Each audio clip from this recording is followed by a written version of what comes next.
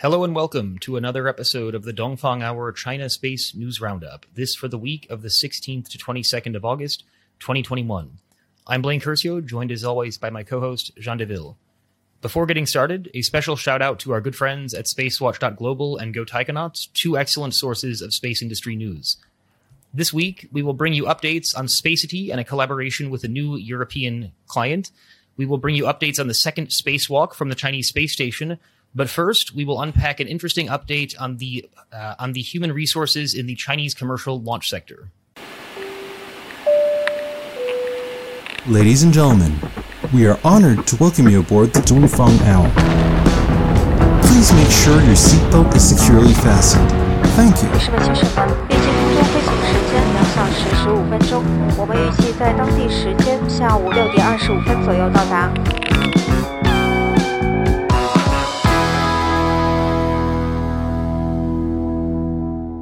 So, Jean, who's hiring in Chinese commercial launch and what's going on there? So let's discuss a little bit the growth of Chinese commercial launch companies, but this time from the perspective of their workforce. Generally, Chinese launch companies, their growth has been measured with metrics such as the amount of funding that they have raised or the completion of various milestones in the development of their rockets, such as, engine hot fire test runs, aerodynamic control surfaces, payload fairing tests, hot tests, et cetera, et cetera. But this week, let's do it by looking at the workforce. Now, let's first give some background on how we can get such data. For some context, Chinese firms need to submit every year an annual business report to the local industry and commerce authorities. And this is something that's called the 工商年报 or the 企业年报. And this report has to be submitted before June the 30th every year, and includes some very interesting information such as the company's legal status, I believe equity, and also more relevant to this episode, it contains information regarding the workforce of the company. And some netizens on the Chinese internet took this data for all Chinese commercial launch companies in 2019 and 2020. They put it into this fantastic table that was made available on the internet, and the owner of the Twitter account, Ace of Razgriz, translated that into English. So special thanks to him for that.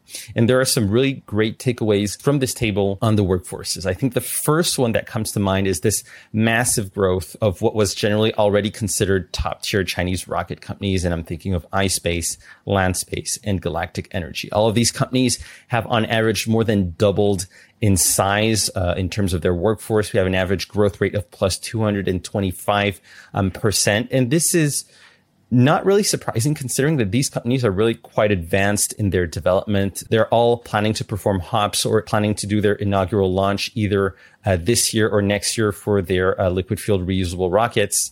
And they're also working simultaneously on multiple rocket programs.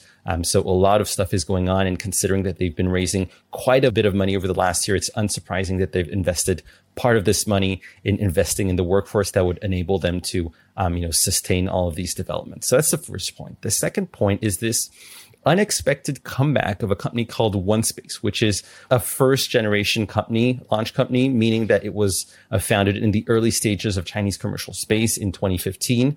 But this company was said to be in dire straits after the failure of their OSM orbital launch in 2019. And there were rumors of the disbanding of a lot of the key people that were working at the company. But we know that after this failure, the company has since gone much more low profile. They've restructured their business. They diversified into providing launch subsystems such as telemetry, flight control modules, as well as engines. And they've also provided various services such as simulation and testing. And they also plan as well to develop their own family of rockets that they have been named Linglong. And this restructuring seems to have paid off, I believe, and they've raised a new amount of funding from investors in September 2020 last year, bringing a welcome inflow of cash. And they've also performed some successful suborbital launches since. And when we look at this table of the workforce, this really seems to confirm the trends that we've just mentioned. We've seen actually a surprisingly healthy growth in their workforce in 2020 compared to 2019 with a threefold growth. Third takeaway here, also from this table, is the promising growth of what is generally referred to as second and third generation launch companies. So launch companies that were founded after 2016. And I'm thinking of companies like CAS Space, Deep Blue Aerospace, and Space Pioneer that we also sometimes call Tianbing Aerospace. And these launch companies, although they were founded at a later stage, they are moving extremely fast. And their inaugural launch is planned by the end of this year for two of the three that I mentioned previously, Caspace and Space Pioneer. And the third one, Deep Blue Aerospace, is performing hops at this very moment with their Nebula M rocket prototype. And so, yeah, the jump in workforce for these companies is not really unsurprising. We have on average plus 182% for these three companies. And last point and last category of companies really is rocket engine manufacturers, which are still going strong. So rocket engine companies are S Motor, AA Engine, Aerospace Propulsion, and Zhou Enjin. These four companies seem to all have experienced a significant increase in their workforce. I think only XAPT, which stands for Xi'an Aerospace Propulsion Technology Company, they're the only ones that have stayed stable in this category at 28 employees registered with insurance, which is the metric to count the workforce. So overall, it seems that this table confirms a lot of the trends that we've been discussing over the past weeks, months, just the past year. And this is great to see that a different set of data confirms the trends that were suggested by, the press releases of these rocket companies or the amounts of funding that they had been raising. One question that could be asked to us is really, is there anything unexpected or surprising from this table? I think one thing that surprised me was a name that I hadn't encountered before, SpaceTie, apparently a launch company that was founded in March of 2021. Never heard of them. I think another big point of interest is LinkSpace. LinkSpace on this table is the earliest commercial launch company to have been founded of the lot, and it's striking to see it still stuck at 4 insured employees in 2020.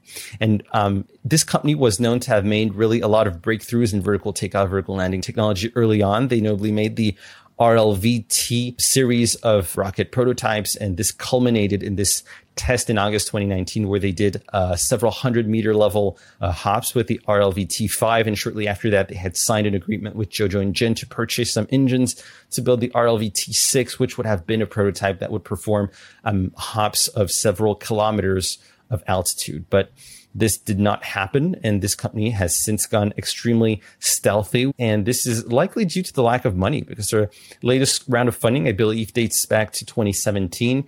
And there are also rumors that, the founder and the ex-CEO, Hu Zhenyu, was a bit too junior, too young to be leading the company. I think he was in his mid-20s when he founded LinkSpace. And even though this guy was replaced as CEO in 2019 by a more experienced guy called Chu Longfei, who was the CTO, he's an ex-Calt guy, but this seems, not to have really changed the trajectory of this company. It's still extremely stealthy. And stealthy is not necessarily bad in the Chinese space industry. There are some stealthy Chinese launch companies that are seemingly doing quite okay. They just don't communicate that much. But in the case of LinkSpace, it seems that this is notably due to the company encountering problems. So just another set of data that does seem to highlight that LinkSpace is not doing too well.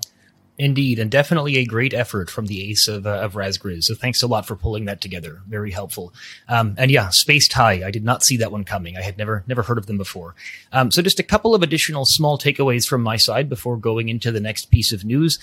Interesting to see one of the relatively, stealthier launch companies, Jilin Enter Space, which is one that we don't hear too much about.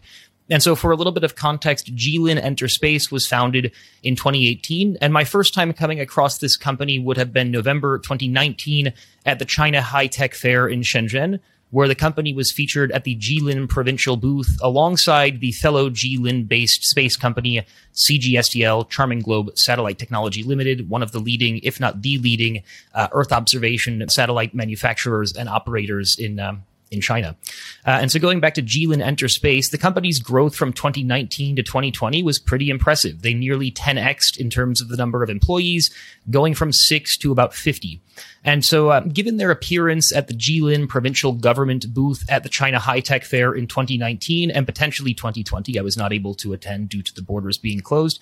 And also given the willingness of the Jilin provincial government to support space companies more generally, we can probably assume that they have received some support from the Jilin provincial government. And moving forward, I think it's going to be very interesting to see whether a local Jilin space industry cluster can develop around Jilin Enterspace and CGSTL. And I guess just the last point on Jilin, it is, of course, in China's sort of the Dongbei region, so which is kind of China's Rust Belt. There's a lot of deindustrialization, and so the governments there do have a certain level of incentive to try to attract sort of new emerging high-tech industries. So again, Jilin Enterspace, still relatively small player, but definitely one to keep an eye on moving forward. The second point that I would bring up is the concentration of launch companies and the impact that this may have on things like human resources. And so as we posted on Twitter earlier this week, China's biggest launch cluster by a very wide margin is in the Yizhuang area of Beijing, which is an area colloquially known as Rocket Street or Huojianjie. And as we can see on the map that we post just here, there's around 11 launch companies with their headquarters in the southern part of Beijing, with the centerpiece by a very wide margin and sort of the largest company being, of course, the China Academy of Launch Vehicle Technology, or CALT, which is a very large CASC subsidiary with some couple tens of thousands of employees. And if we look at this launch cluster and we think back to the early days of Chinese commercial launch, which is to say 2014, 2015, really at that time, the only major source for specifically space industry human resources would have been the big SOEs. So companies like CALT. And so if you were a launch company in 2014 and 2015 and you wanted to find rocket scientists, CALT was certainly the place to go. And so that being the case, we see a lot of launch companies clustered around there. And so over the years, as we've seen a larger number of people employed by commercial companies, this has created kind of a broadening out of the labor pool. There's a little bit less recruiting just directly from CALT and a bit more jockeying of launch companies competing for each other's talent. But again, this legacy of clustering around the SOEs still very much remains, and quite an interesting exercise that was pinpointing all of those launch companies. So big thanks to our excellent intern, Aurélie Gillet, for having done that. And so again, be on the lookout in the coming weeks for a deeper dive into the Beijing space sector, where we will discuss this launch cluster, among other things. But for the meantime, we're going to move on to a couple of announcements from commercial satellite manufacturer SpaceD. And so looking at SpaceD this week, so they announced earlier this week via their subsidiary SpaceD Luxembourg a collaboration with Italian satellite component manufacturer Technology for Propulsion and Innovation, or T4I.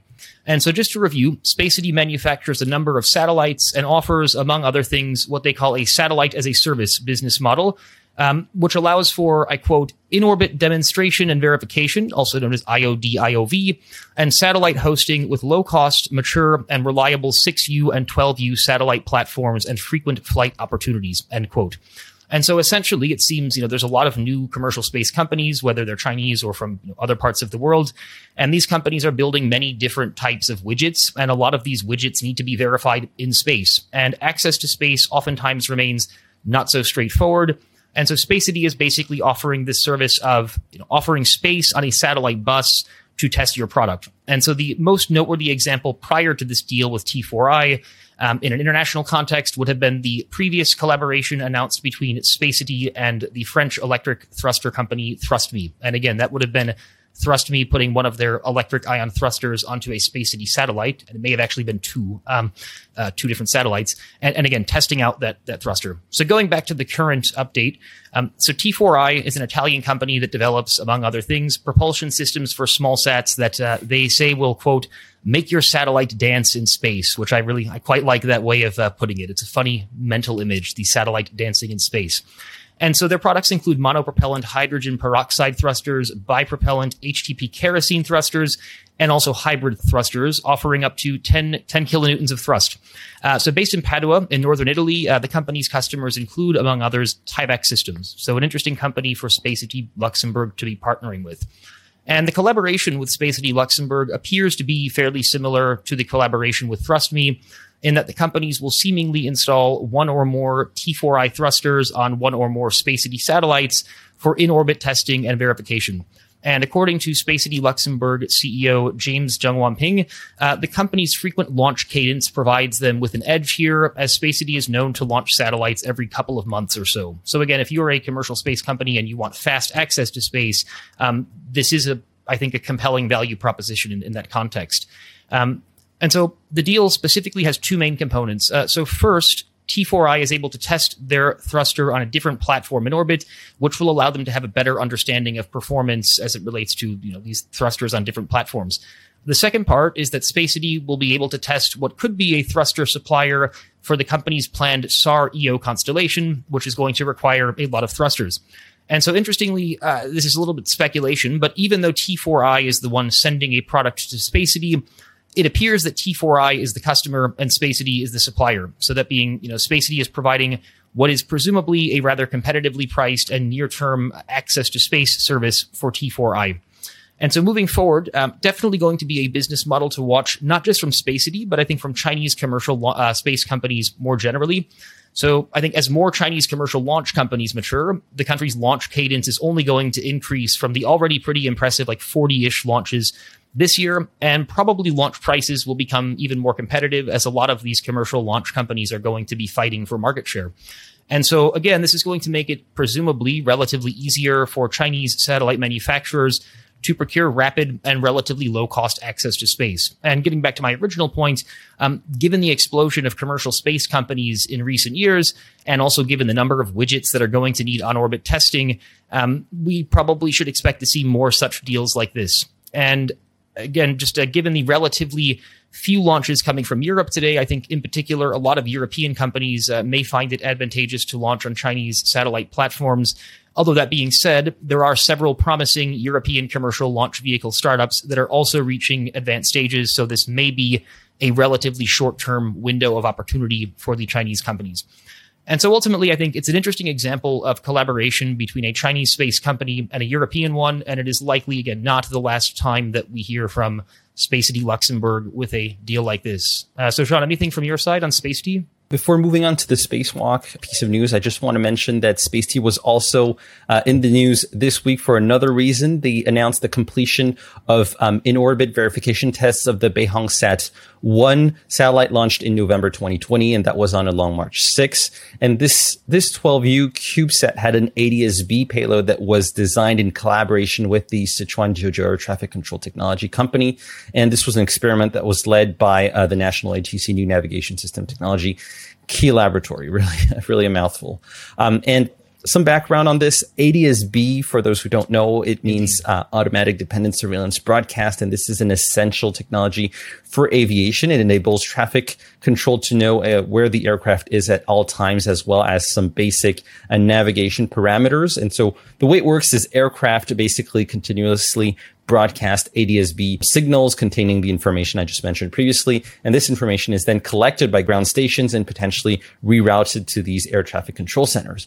But there was the issue of, blackout zones over the ocean or over remote areas where there was no ground station. And this is where space-based ADS-B comes in, where satellites replace these ground stations in collecting this information. So this was a first ADS-B experiment that was done by Spacety. We know that there are also some American and European companies that are working on this. It's very promising stuff. And typically this is the sort of a tool that could avoid any, Malaysian Airlines MH370 aircraft just disappearing out of nowhere over the ocean. So that's pretty cool technology.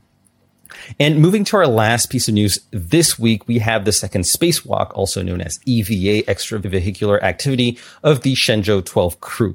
So in the early morning of Friday, August 20th, we had China's Shenzhou 12 crew composed of Nie Haisheng, Tang Hongbo, and Liu Boming perform their second EVA, which lasted this time a little bit over 6 hours. And as opposed to the first EVA, where it was Tang Hongbo and Liu Boming, which put on the spacesuits and went into the vacuum of space. This time it was Nie Haisheng and Liu Boming who went out, and this time Tang Hongbo remained inside the Tianhe-1 core module command center, assisting his colleagues from inside. And similar to the previous EVA, the robotic arm served as a workstation once again, also to move one of the taikonauts around. It was Nie Haisheng that took that role this time. He was the one dressed in red. And the other taikonauts, Liu Boming, moved around the space station using the ramps that are scattered basically all over the outside of the space station. And for this second EVA, there were two main objectives. The first one was the installation of an external pump module for the space station's thermal control unit. And thermal control is really essential for a space station in controlling, say, the temperature inside the Tianhe 1 cabins. But maybe more importantly, it's because that in the vacuum of space, temperature differences between the areas that are exposed to the sun and areas that are shadowed are really massive. You can go beyond 150 degrees Celsius in the exposed areas and below minus 100 degrees in the areas that are shadowed. So really, if you're planning to make a space station last over 15 years, which is the design point of the Chinese space station, well, you need a thermal control system that sort of smooths out these big temperature gaps that you have between various areas. And this module was apparently installed by Taikonauts in a rather straightforward manner in 4 steps. And this was because, well, the pump module was very compact and contained everything inside, the hydraulics and the electronics, just all in one package.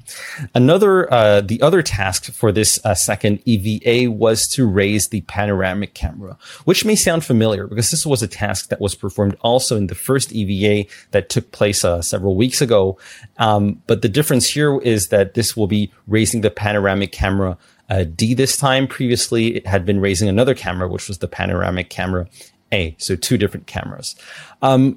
Last thought here, more on a more general point here on the Shenzhou 12 mission. The Shenzhou 12 mission was planned to last 3 months, and the Taikonauts arrived on board the Chinese space station in June. So we're really approaching the end of the Shenzhou 12 crew mission. And one of the last interesting operations that will be done before the departure of the Taikonauts is that the Shenzhou spacecraft, which is currently docked actually to the multi-docking nod of the Chinese space station, will undock and then redock, but this time using one of the radial ports of the multi-docking nod. And this is technology verification process because previously in all Chinese experimental space stations like Tiangong 1 and Tiangong 2, notably Tiangong 2, the docking was done actually. And this makes sense because from an orbital mechanics point of view, it's much more simple to dock actually. But because the space station, the Tianhe core module is getting to be quite big, well, there are many docking ports. And so some of them have to be radial. And so this is really testing that radial docking can be done autonomously. And after that is done, we're reaching mid-September. The crew of the mission will then depart on board the Shenzhou spacecraft. They will perform a re-entry into the atmosphere, and they will land in the Dongfeng landing site, which is in the Sizuan banner of Inner Mongolia. Pretty incredible, the temperature variation of negative 100 to plus 150 Celsius. So indeed, for any listeners that are planning their own space stations, something to keep in mind. That being said, this has been another episode of the Dongfang Hour China Space News Roundup, this for the week of the 16th to 22nd of August, 2021.